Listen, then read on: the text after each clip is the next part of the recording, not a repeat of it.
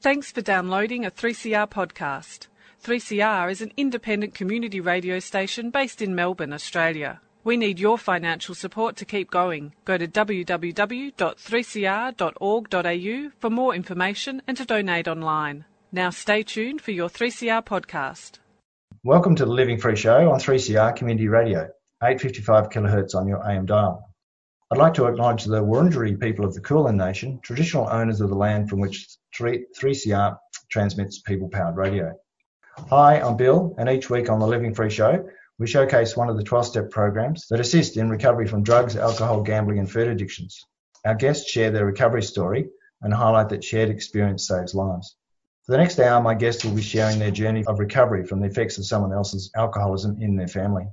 I'd like to welcome Margaret to the show. Hi, Margaret. Hi, Bill. Margaret's a member of Al-Anon Family Groups, and she'll share her experience on how Al-Anon has helped her cope with the family disease of alcoholism. Margaret, we usually start off talking about growing up in the family. So what was your family like? Was it affected by drinking or drugs? No, drinking. Drinking, okay. So who was the drinker in your family? My father. And was he a heavy drinker? I would say when I was a young child, there was always alcohol there. I lived on a farm when I was growing up until I was 13 years old, and I was the eldest of 6 children. So my dad, was a good, hard-working man, and the 6 children, they came along very quickly. When my mother came home from hospital with the 6th child baby, I was 7. With the drinking, it was always there. If we went to visit, it was, and being farm life was, long hours and all of that. And Dad would, have his drinks with our mainly friends or relatives. And then if he went to the hotel for the day, I would say he probably was, in some ways, from, what I've learned in recovery, I would say he was sort of a bit of a binge drinker. If he got the chance, he would sort of, drink more in those occasions. At home, probably just a bottle. I don't even know, I can't remember whether he was a daily drinker or whether, someone came to visit. There would always be alcohol. But my father was never, like I said, he was a hard-working man. He wasn't a fall-down drunk or anything like that. He was a responsible man. So, yes. And then my mother, reacted to the drinking. And mainly when he had been out for the day, she would be looking out the window, for when he would be coming home, because, like I said, I think he was, the binge probably once he got the, taste of it, and maybe having a good time and away from the family and the farm, it was probably an outlet. But, my mum, the drinking really affected my mum. I mean, as being the eldest child myself, my mother confided in me a lot. I don't remember her sort of, talking to me a lot, but it was just her reaction, reacting to my father when he came home. I think, again, from myself being in recovery, I think she probably provoked my dad and, things like that. And that's probably what I picked up and learnt in my own experience, and took that behaviour into my later years of my life. So were there a lot of fights at home? On and off, because, it was a pretty busy life. My mum, we were on a farm and no electricity. Like we had 32-volt plant, and short of water. So it was Dad was very busy out on the farm, and Mum was very busy looking after 6 children. So I wouldn't say it was. I think my father also suffered. Well, it's hard for me to look back, but my father held a grudge, and that's quite a long story about his elder brother. My father had been to war. He was a prisoner of war. He was on the Burma Railway for 3 years. And when he came home, because his father had a big farm, the sons were supposed to get land, and the elder son got land and Dad didn't. He ended up getting a soldier settlement block.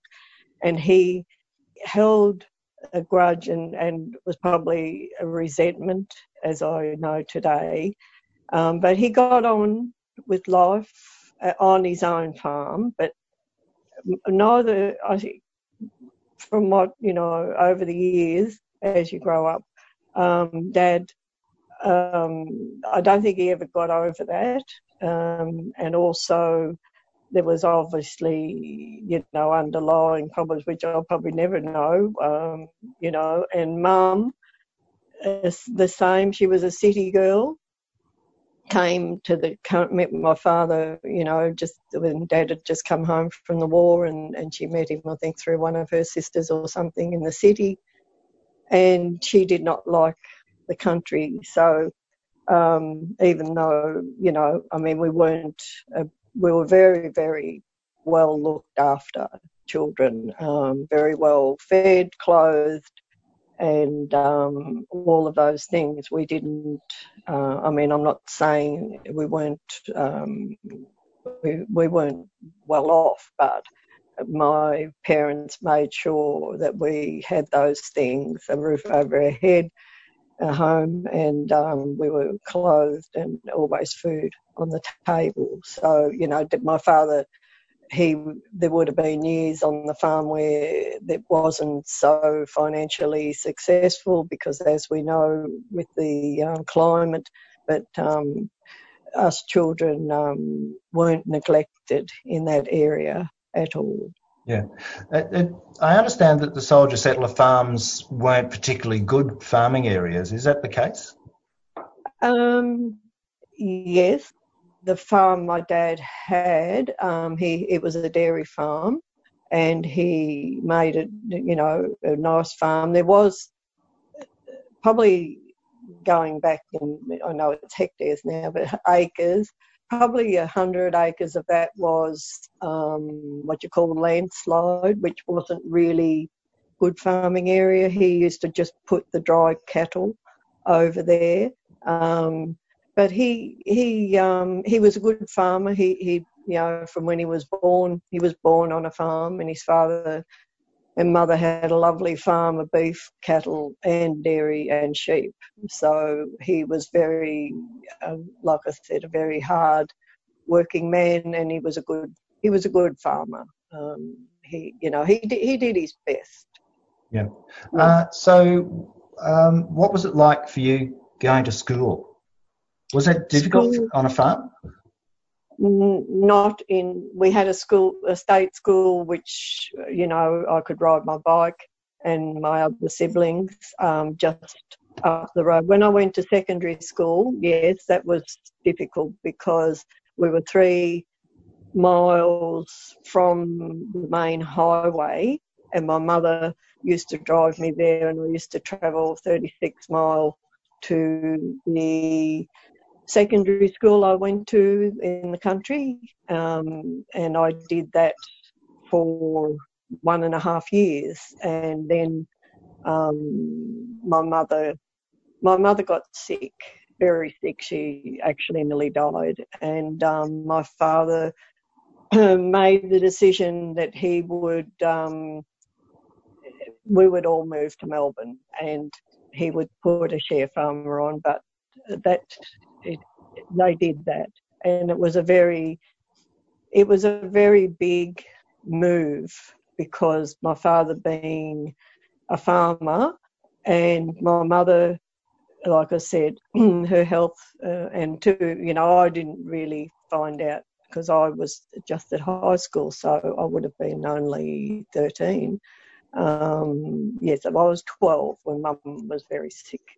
And we, you know, in those days, children, even though I was the eldest, you were never told the full story of what, I mean, I knew what had happened, but not that she could have died. But anyway, my father made the decision, and we moved to Melbourne when I was 13 years old. And then my mother got better from that operation, and then she was sick again. And when the year we moved to Melbourne, and at any rate, she had another major operation, and we rented, and then we bought a home. And then my father, being a farmer, he had no qualification. Yes, he was a farmer. He was very good with his hands and all of that, but he got labourers' jobs. He was never without work. My mother never worked. And again, he worked very hard. And that year we moved to Melbourne, and of course my other siblings, and was only sort of a year's difference or 18 months between all of us, I went to 3 schools the year I moved to Melbourne. So by that time, and I liked school at State School. I believe I was, you know, a reasonably, you know, bright student. But I think and even high school, I think I did struggle. Even the first year at secondary school, I was always interested in that. But then when half a year at that school the next year, in Form 2 it was called then, 3 schools, and by that time I had sort of met, when we came to Melbourne, I had met girls who were older, and, you know, at school and wherever else I met them, and I'd sort of lost interest in school. I mean, when we moved into the house, I was sent, I mean, the schools were good in those days, and I was sent to a girls' school.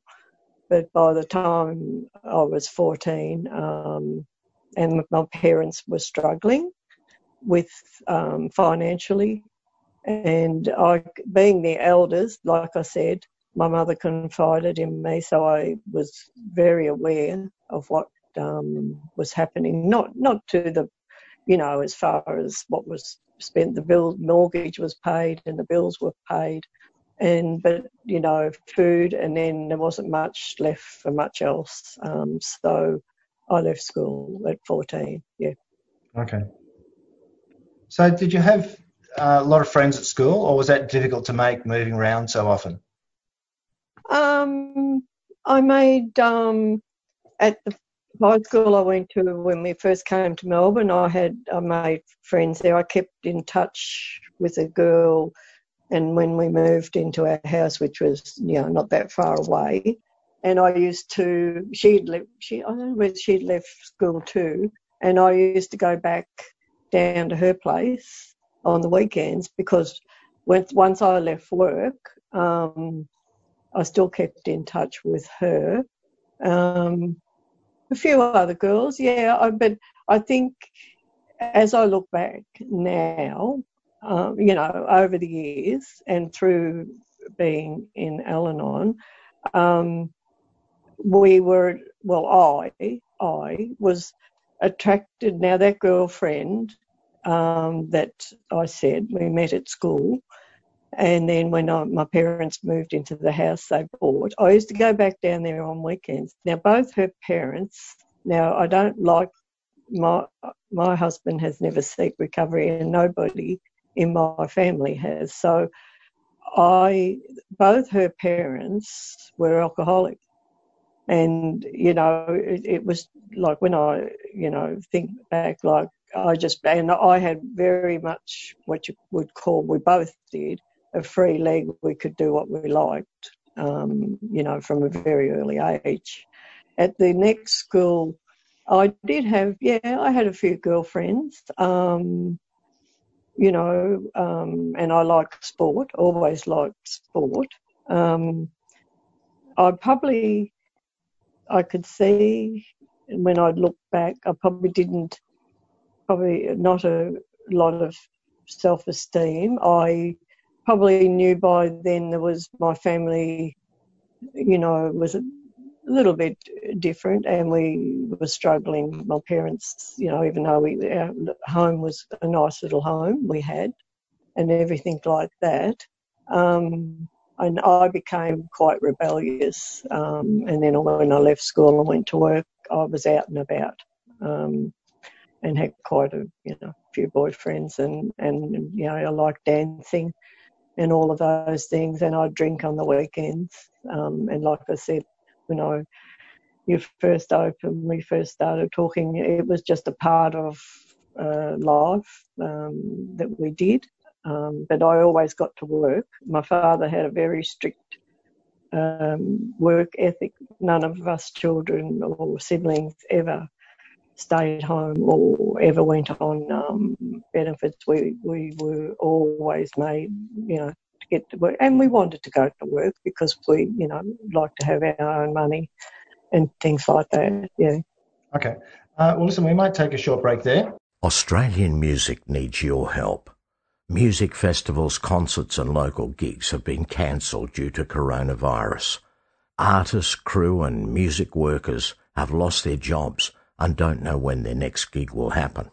We're all facing the sound of silence, but you can help. Visit thesoundofsilence.com.au now. This is the Living Free Show on 3CR, 855 kilohertz on your AM dial and 3CR on digital radio. If you're interested in listening to one of our many podcasts, then either head to your preferred podcast platform or just Google 3CR Living Free. On our show's webpage, you'll find details about the Living Free Show and how you can contact us. Alternatively, you can just call the 3CR office on 03 9419 8377 and leave us a message.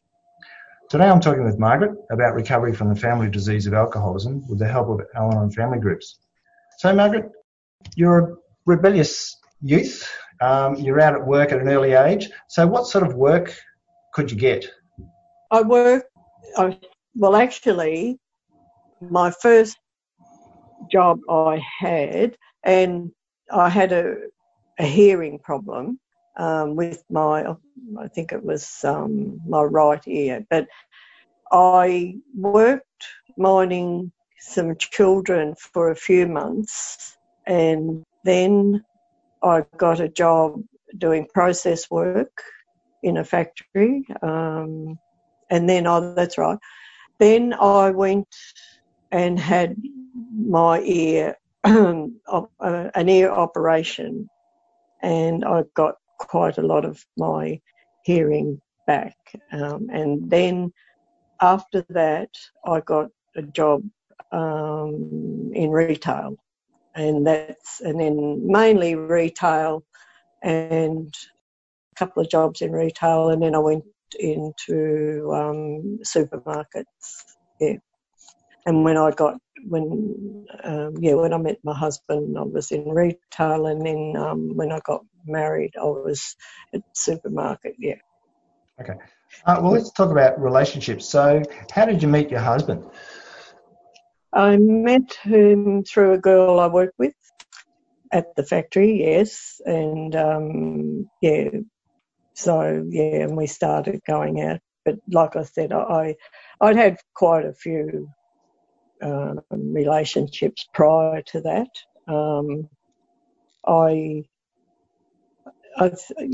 Quite a not. Well, like I said, I was rebellious, and I enjoyed drinking, and I enjoyed dancing and parties, and I was probably, when I think back, very lucky. I mean, I didn't get into too much trouble as far as, I think my drinking might have put some of my boyfriends off, but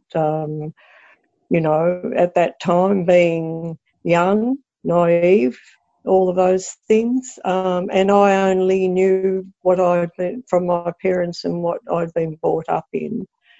One night, one of my boyfriends said to me, which I was quite shocked, and I still remember that obviously to this day, so I was shocked, wasn't I? He said to me, if you keep drinking like you do, you'll end up an alcoholic. And as a young girl, I mean, I was probably 15. Yeah, that really stuck in my mind. So yes, and then that was because I knew nothing about, alcoholism. My father drank, yes, and most of his friends. And then up the road from where we lived on the farm, there was 3 brothers and they were alcoholics. And my mother was very concerned because I've got 4 sisters that, we were going to sort of get mixed up with that. I remember that very clearly. But like I said, and being a young girl and that, but I only drank on the weekends. I didn't, never drank at home or anything like that. I mean, it was there. What did your mum think of your boyfriend who you eventually married? My mother thought the world of him. Okay. Yes. Yeah. So she didn't perceive a problem in the drinking, given she'd had so much. No, because we would only drink, and I mean, neither of us were, money was in those days, back in the 60s. I didn't earn a lot of money, and neither did he. And I mean, we only probably, whatever we managed to buy, very little. And by that time, I had probably grown up a bit, and I wasn't as, I was sort of in more of getting a bit more of a serious relationship, I suppose. And Mum wouldn't have seen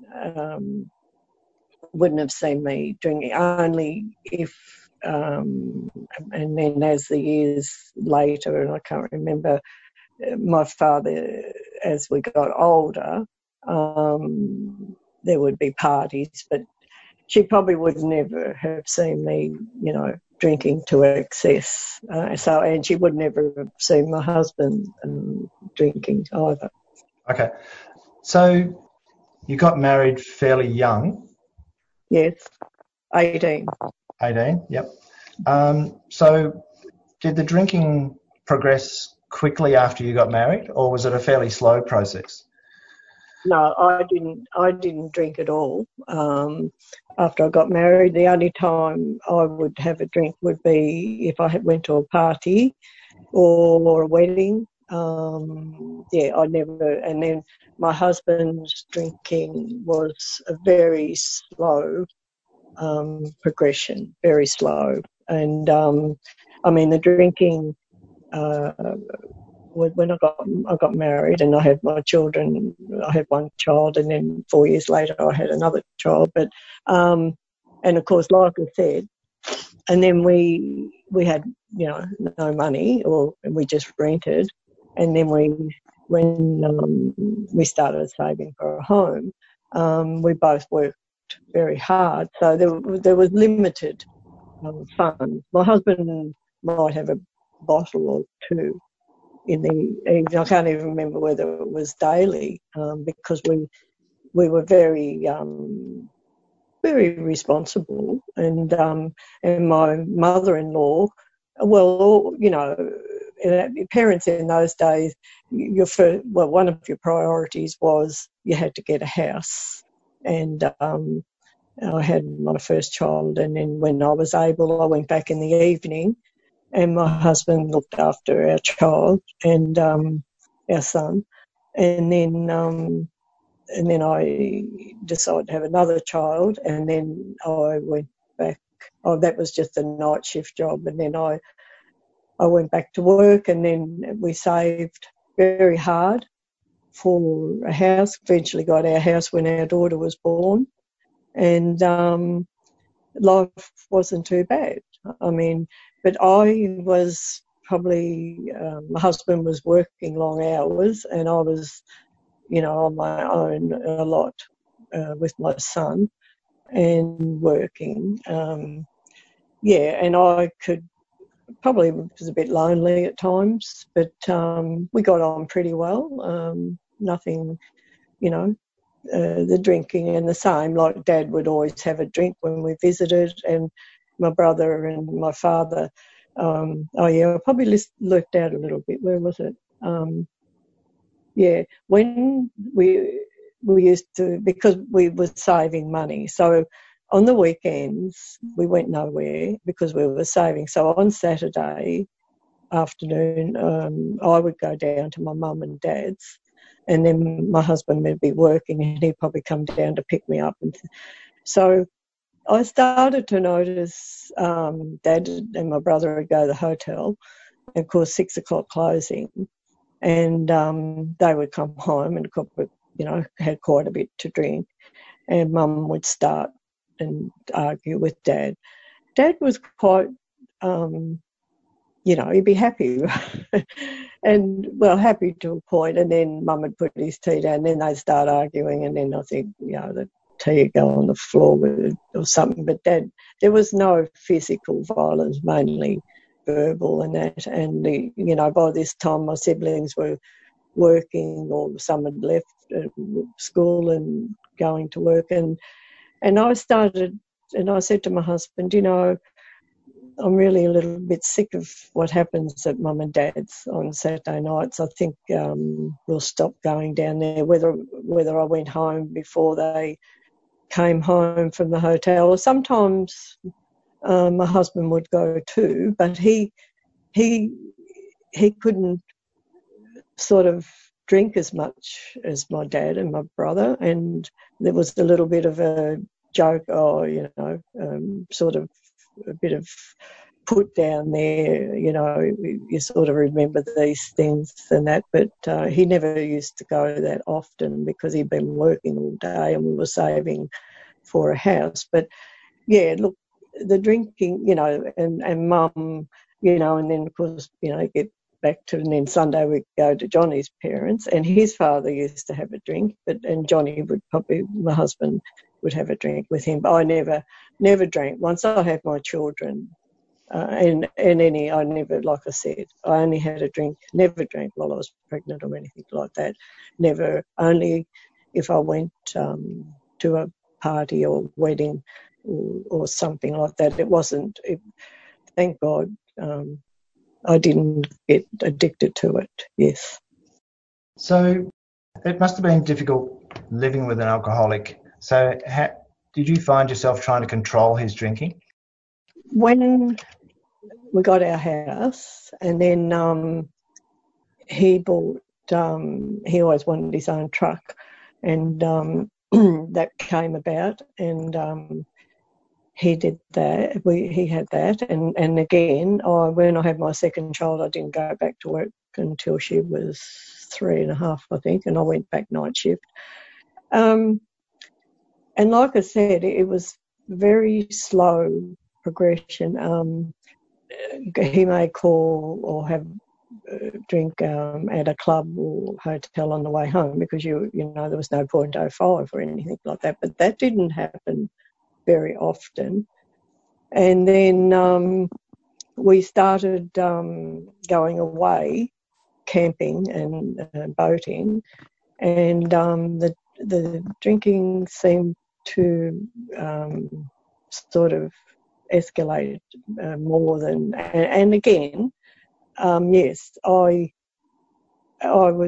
did start to drink because it was weekends and things like that, and we were all having probably was one very good time in our lives, and that was in the 70s, and life was going along pretty good, but the alcohol was there always. And again, like I said, yes, I did start having a few myself when we were away camping, but still both of us were very responsible. I suppose we argued about a few things. Probably because I had a few too. It was when through the week, it just it wasn't until sort of the late 70s, early 80s that probably noticed that it was becoming more of a problem to me, and probably even didn't realise that it was out of hand.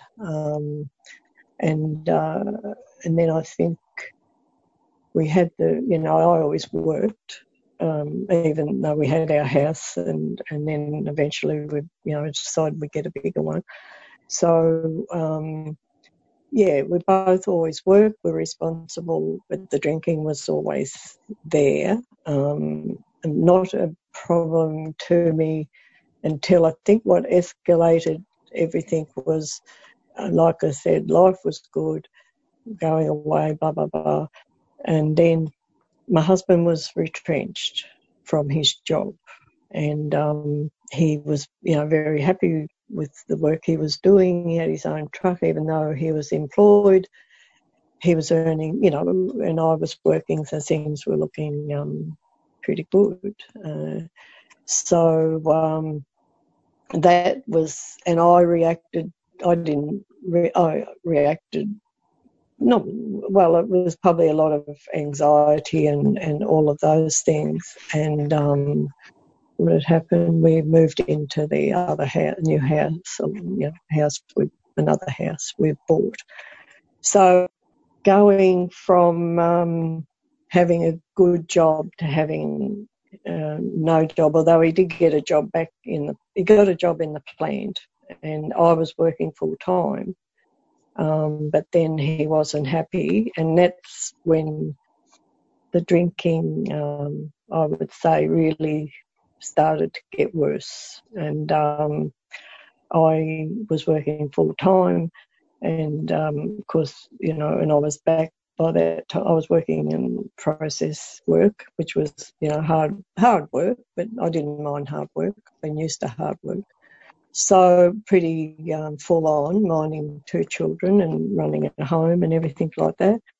So then he decided to buy another truck, and that was really when a lot of problems started, and everything that could go wrong went wrong, and I more or less had a nervous breakdown.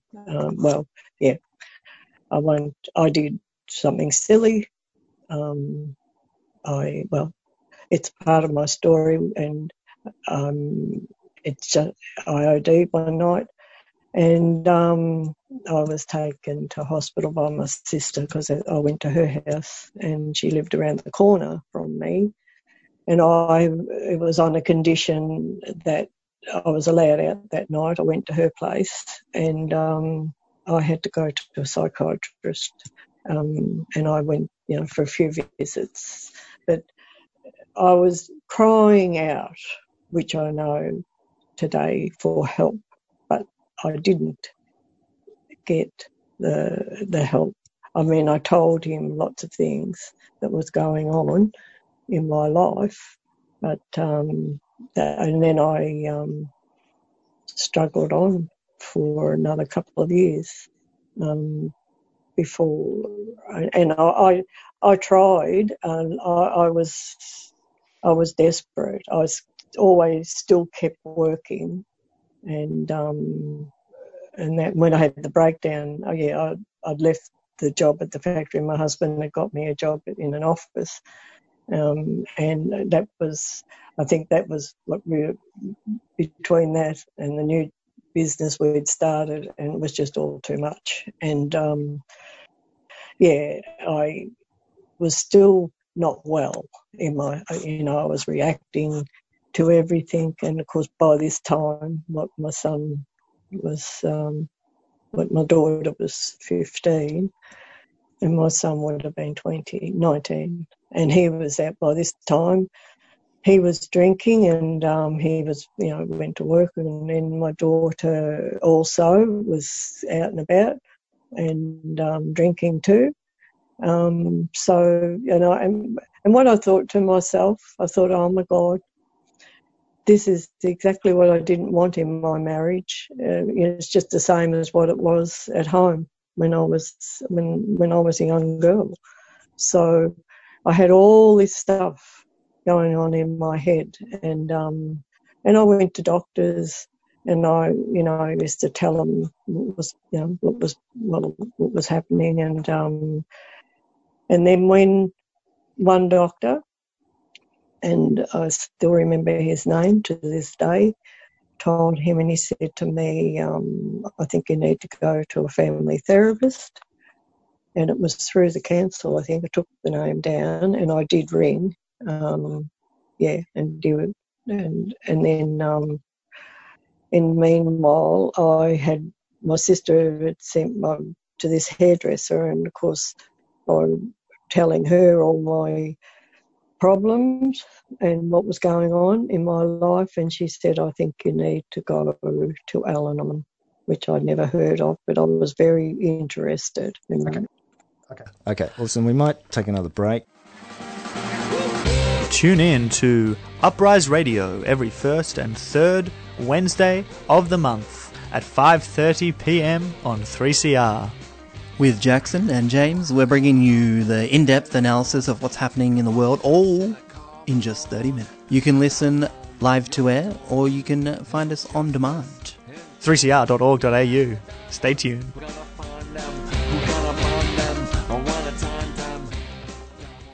This is the Living Free Show on 3CR, on digital radio and live streaming on 3cr.org.au/streaming. And I'm talking with Margaret, and we're talking about recovery from the family disease of alcoholism with the help of Al-Anon family groups. So, Margaret, you heard of Al-Anon through, was it your sister or her friend? Her friend who was a hairdresser. Yeah. So what did you think Al-Anon could do? Well, she just said to me, I think you need to go to Al-Anon, and I think she jotted the name down and the number or something, and when I got home I rang. I was desperate. Like I said, I was interested, and I was probably at that stage I was willing to give anything a try, because all I wanted, I suppose, of course, all I wanted was for my husband to stop drinking. And then, I rang up head office, and it was in the 80s.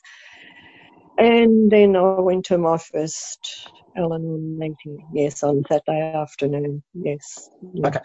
So what was it like to go to a meeting and to hear other people talk about a problem you were having? I was never heard people speak about their lives and the problem, what was going on in their lives, and also how the chairperson chaired the meeting. I think I was probably had so many things going on in my head.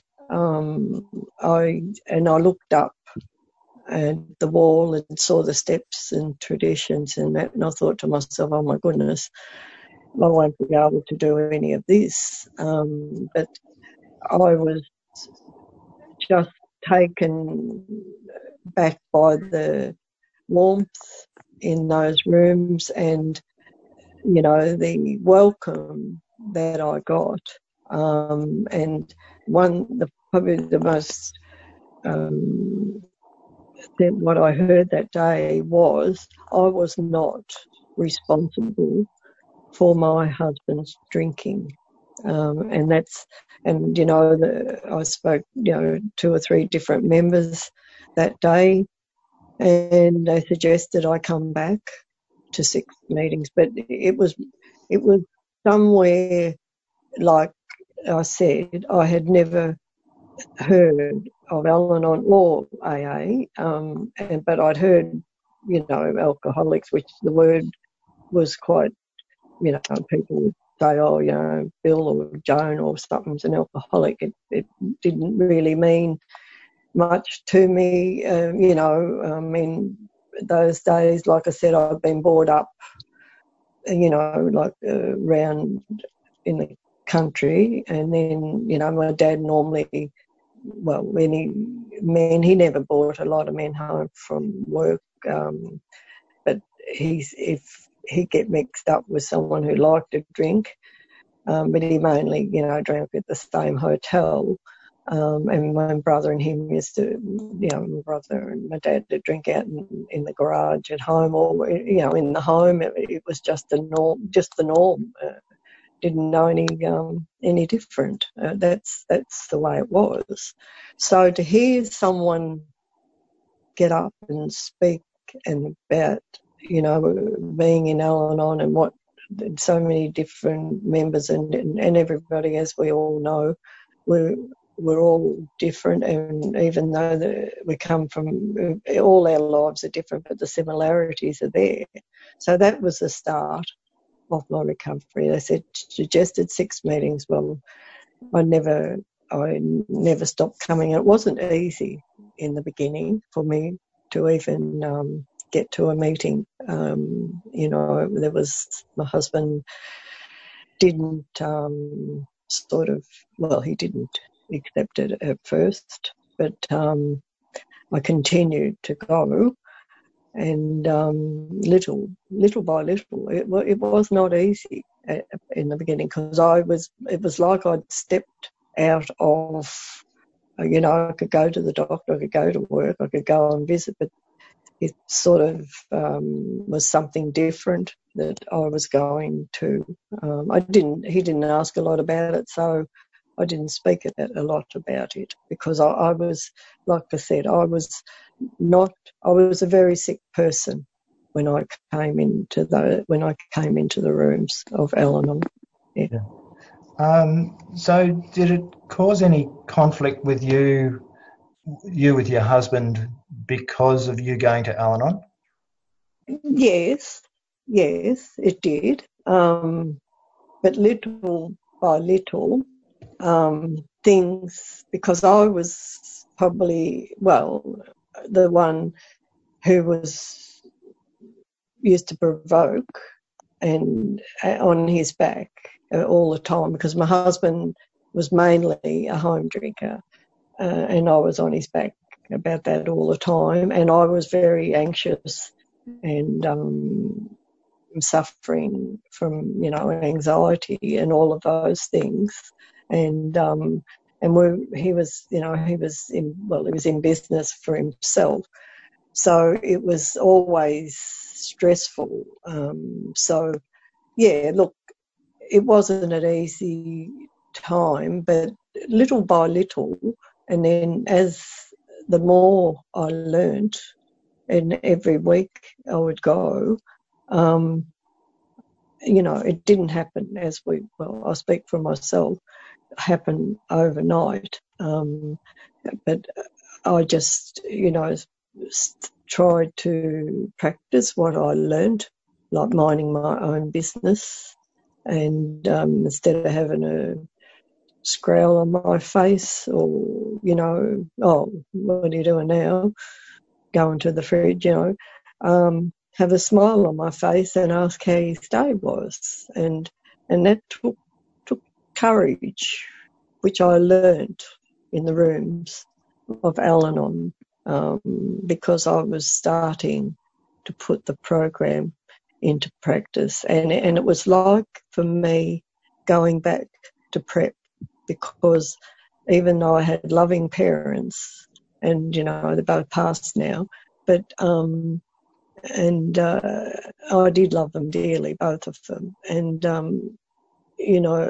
they did the best they could, and I had no coping skills whatsoever, so I just learned from my parents how they struggled through life. So yeah. So Did it have an impact on your relationship with your children who also drank?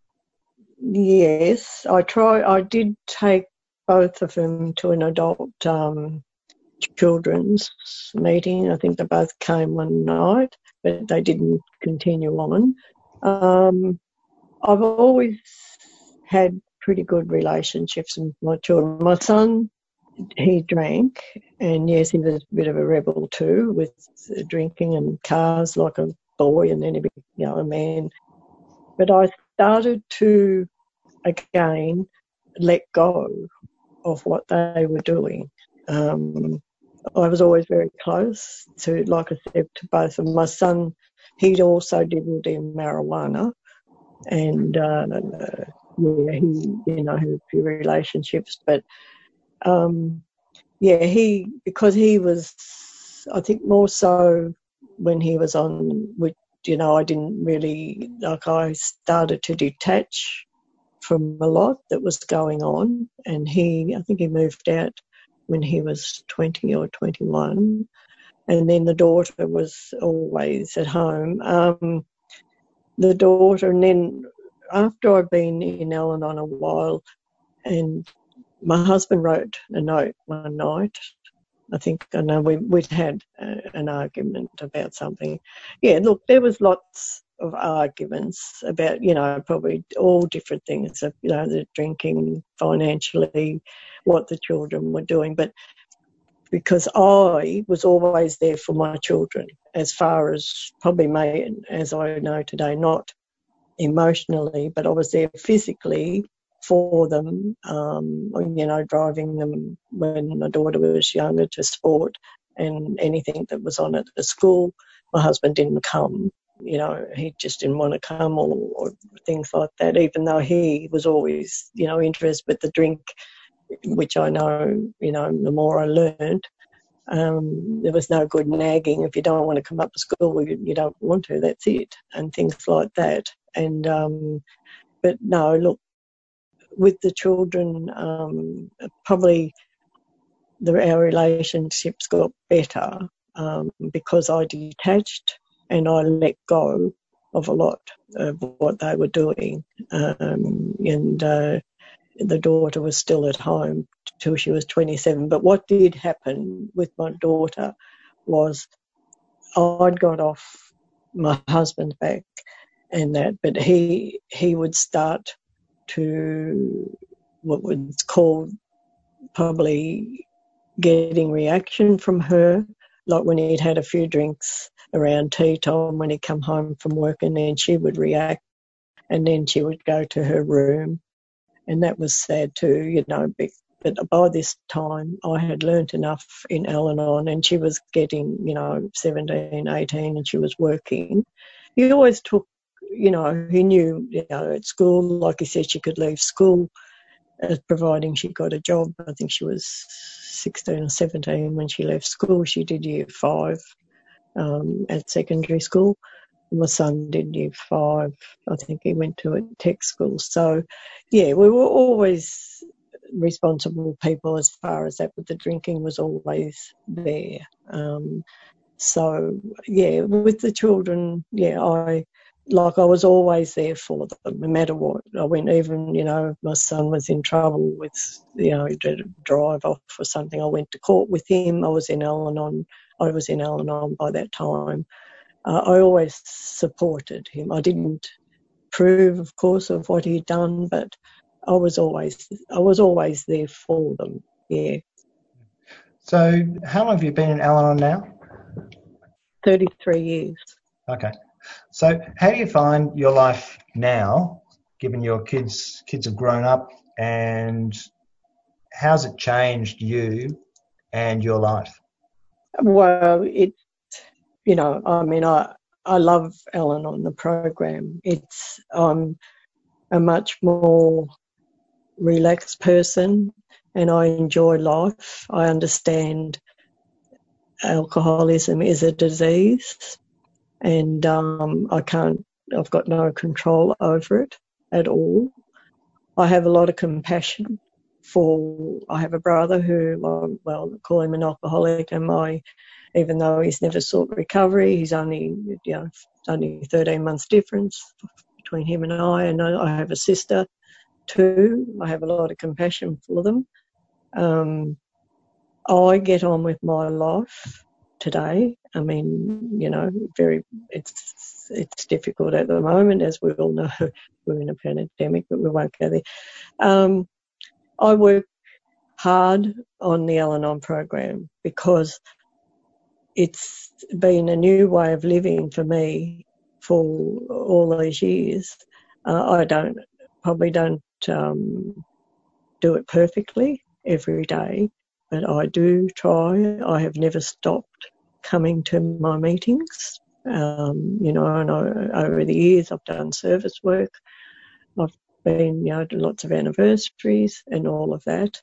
And also I respect myself and I will never be a doormat again in my life. I've learned, I've got courage, I can speak up about things. I mean, my husband, like I said, has never sought recovery, but he's not drinking these days.